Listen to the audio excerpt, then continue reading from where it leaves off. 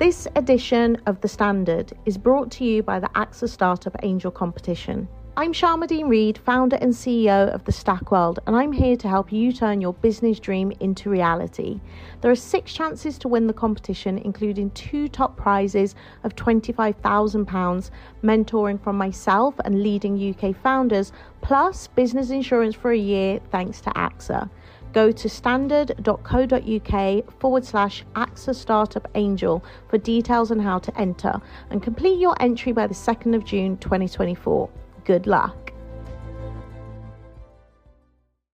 When you're ready to pop the question, the last thing you want to do is second-guess the ring. At BlueNile.com, you can design a one-of-a-kind ring with the ease and convenience of shopping online. Choose your diamond and setting. When you find the one, you'll get it delivered right to your door. Go to BlueNile.com and use promo code LISTEN to get $50 off your purchase of $500 or more. That's code LISTEN at BlueNile.com for $50 off your purchase. BlueNile.com, code LISTEN. Hi, I'm Lawrence Dallaglio, host of the Evening Standard Rugby Podcast, brought to you in partnership with QBE Business Insurance. The show is available to listen to now and right up to the end of the season, when the winners of the Champions Cup will be crowned at Tottenham Hotspur Stadium, and the fight for the Premiership title will be decided at Twickenham. QBE is one of the world's leading insurers, and they will help your business build resilience through risk management and insurance solutions. Subscribe and download now wherever you get your podcasts. Thanks for listening. ES Audio. From the Evening Standard in London, I'm David Marsland, and this is The Leader. Find pretty much any bar in London, and I doubt you'd struggle to find anyone not speaking their mind on just about anything. Just ask the Prime Minister. Prime Minister, oh the irony that you're raising alcohol duty today as you're putting a pint. Rishi Sunak was heckled by publican Rudy Kaiser as the PM himself poured a pint at a beer festival this week. Wouldn't get away with that in some other countries. And yet, how free is speech in today's Britain? On the one hand, you can look at people like J.K. Rowling and the attacks on her for her prominent gender-critical views, then see sales of Harry Potter books rising by 15% this year and say cancel culture doesn't exist. Those death threats she got, though, they were real. Also, Nigel Farage's Coutts account was closed with his political views cited in an internal document. Should a bank really be able to shut down a client because the institution doesn't like their views? The issue is complicated, and that's why it should be debated. The Evening Standard, a newspaper that's had a lot of opinions in the last 200 years, has begun a major inquiry into where free speech stands. Our proprietor, Lord Lebedev's kicked things off with an opinion piece in the newspaper, also available at standard.co.uk, and there will be many more writers to come. Some you may not agree with, but does that mean we shouldn't run their views? One of those contributors coming up will be Ruth Anderson, the CEO of Index on Censorship, which campaigns for free expression around the world. If you count down the rankings in its league table of countries, you'll get to 50 before you see the UK, which is classed as partially open, behind countries like Australia, Lithuania and Sweden, but ahead of closed ones like Eritrea, North Korea and Yemen. She's with me now.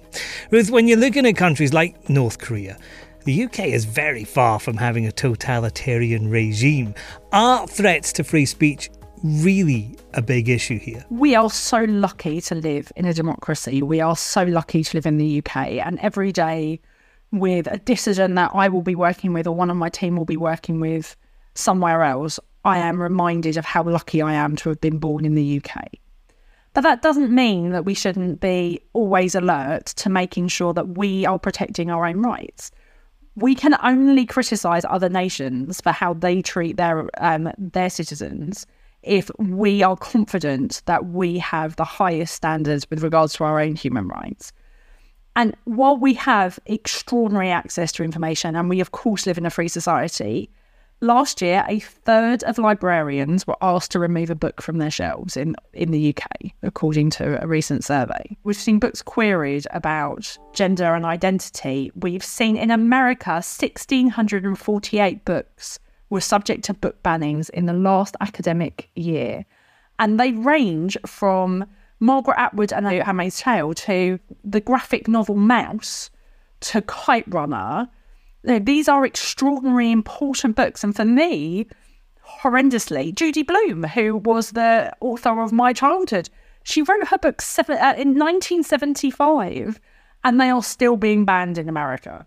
America that has the legal First Amendment right to freedom of speech. But the Republicans in America and places like Florida would say that these books are not banned. They're still available. You can go and buy them in shops. You can look at them online. They're just not available in educational settings. Is there a difference there? I would argue that universities are cathedrals to learning. And the first step for that are libraries, because that's access to knowledge. We live in an age of the internet. We live in the age of as much information as we can get. Libraries help curate that information. They're incredibly important for our learning. And actually, the First Amendment right is about how you have access to information, who can say what, only for the government. So I would argue that's a step too far for Republicans too. Is that something though that we could see in the UK? I really hope not. I think what we've seen is some of the, in my opinion, ridiculously OTT conversations about statues and some of our colonial history. And so you can see, I think that everything is about context. So don't remove a statue, but contextualise why that statue would not be put up today and explain why that person's link to slavery or to our empire was. I think that all of this is about context. Otherwise, you end up removing music and you end up removing keywords and phrases, and you miss the historical context for some of the stuff that we read. Explain why that isn't acceptable in today's society. But that demonstrates how far we've come as a society, the fact that it's no longer acceptable. So we've got to be really careful. So can I see it happening here? In a politically divided country, of course we could see it happen here. And then, of course, it gets very complicated talking about removing words. We saw that with Roald Dahl recently when there were rewrites of those words. A lot of people said this isn't offensive, but also, this is the words that the author wrote. Can we really take those out and call it the same book? Should we have these conversations, though? I think we should have national conversations. I don't think it should be happening to us. If we collectively agree that the original Roald Dahl books should only be in institutes, in universities, for example, so that they can be studied as a historical text, but there are newer versions of the text. If that's where we decide as a society we'd like to end up, that's a conversation we should have as a society. One of the issues that I think is missing always from this is that the conversations about speech are happening to people, not with people. That leads to bad everything, usually bad politics, but that definitely leads to people being resentful about what's happening to them. And there are better ways and means of doing it than sensitivity writers. And the other side of this is, okay, everyone has a right to speak. Do I have to listen to you? If you said Judy Blume is the greatest author of all time and threw her book at me, would I have to read it? I think that is the most important question right at the moment. You have the right to speak, but do you have the right to be heard? Well, of course you don't. You've never had the right to be heard. And if we consider social media, and especially things like pylons, and when it's got really, really unpleasant and you're in the middle of a social media storm, that is the equivalent of lots of people doing letters to you, which you never had to read because it didn't invade your personal space. The problem is social media is on our phones and therefore they're in our pocket. We have allowed ourselves to think that by writing something online means that the other person has to see it. Of course they don't. It's why the mute button is so brilliant on social media. People can keep shouting at me. I don't need to listen to them. But it's making sure that we know which tools to use. And then it's also about making sure that we understand the algorithms that are actually running some of our lives online. Because there was this ridiculous situation on one of the social media platforms where they delisted the videos of disabled people. And it was to stop abuse happening to those people. It was to stop people making fun of them. It was to stop abuse happening. But what happened was that none of those videos were being seen by anybody because they'd been delisted by the algorithm. So the social media companies thought they'd done a good thing, but actually they've removed people's access to a space.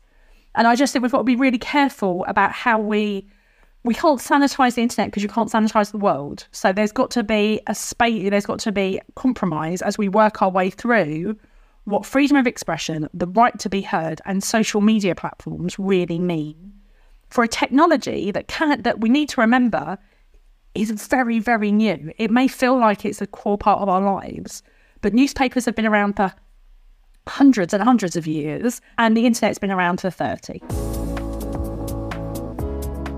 Right, let's go to the ads now. We'll have more from Ruth after the break. If you hit your follow button on your podcast provider, you'll get the Leader podcast delivered to you at 4 p.m. every day. We even do a weekend edition.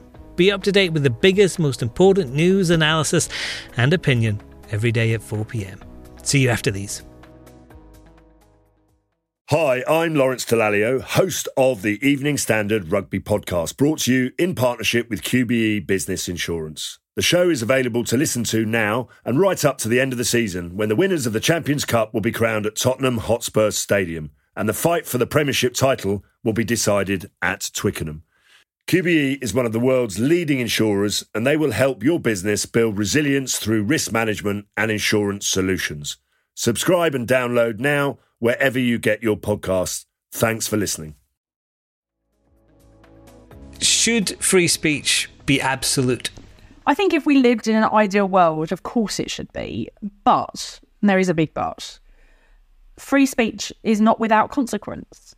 And we live in a society where we have to think about the consequences. And if you think about hate speech and threats and violence, then those are with consequence. And so for me, on a personal level, I'm not an absolutist. I think free speech is an incredibly important, the most important democratic value that we have, but therefore it should be protected and cherished and not abused. And abusing takes it to the point of hate speech. So free speech within the confines of the law. Yeah, but where is I was going to ask, where does that stop then? What is the line? When does it step over from being free speech and vigorous opinion into hate speech? So I was a Jewish member of parliament. Banter meant that I was absolutely right to be questioned on my voting record, on my views, on my comments, on the issues I promoted, and to be attacked for them where people disagreed with me. So I can happily tolerate, and I think there is an element of toleration to this, but tolerate everyone else's views up to and including the point of complete and utter disagreement until it becomes threats of violence. So it's when it crosses over, when it either becomes about my personal identity, so in that case when I was Jewish, or it becomes threatening me with violence, and violence, whether that was sexual violence or the end of my life level of violence, then it's got to be managed. And do you think, from your experience, the things that people have come into your organisation with, is that actually rising? Has that changed? I think there's lots of different issues around our current perceptions of free speech and how much we need to protect it. And personally, I prefer the phrase freedom of expression, because it's not just about speech anymore. It's about our creativity. It's about how we engage what we see in a world of social media, in a world of art, graffiti artists or graphic artists. Like, the world is more than just how we speak to each other. And Index on Censorship, it has a wonderful story. We were set up 50 years ago, and we were set up as an entity to promote the concept of freedom of expression as a democratic value. So we worked with people behind the Iron Curtain who were using their words as dissidents, how brave and inspiring those people were and continue to be under the age of Putin as dissidents. So we work with people in Hong Kong, we work with people in Afghanistan, in Russia, in parts of South America, where they don't have the same freedoms that we have. So they have a different view about freedom of expression than we might have in the UK, because we take it for granted. And so there is a difference between the absolute cessation and control of your speech, which is what's happening in North Korea, in Saudi, in lots of places around the world, versus the conversations we're having around cancel culture and woke and the concepts of management of speech and the protection of free speech. Those are different issues. And self-censorship, which is the core element of this. Let's talk about that, actually, because self-censorship, that's where people might want to express an opinion but fear what the reaction would be.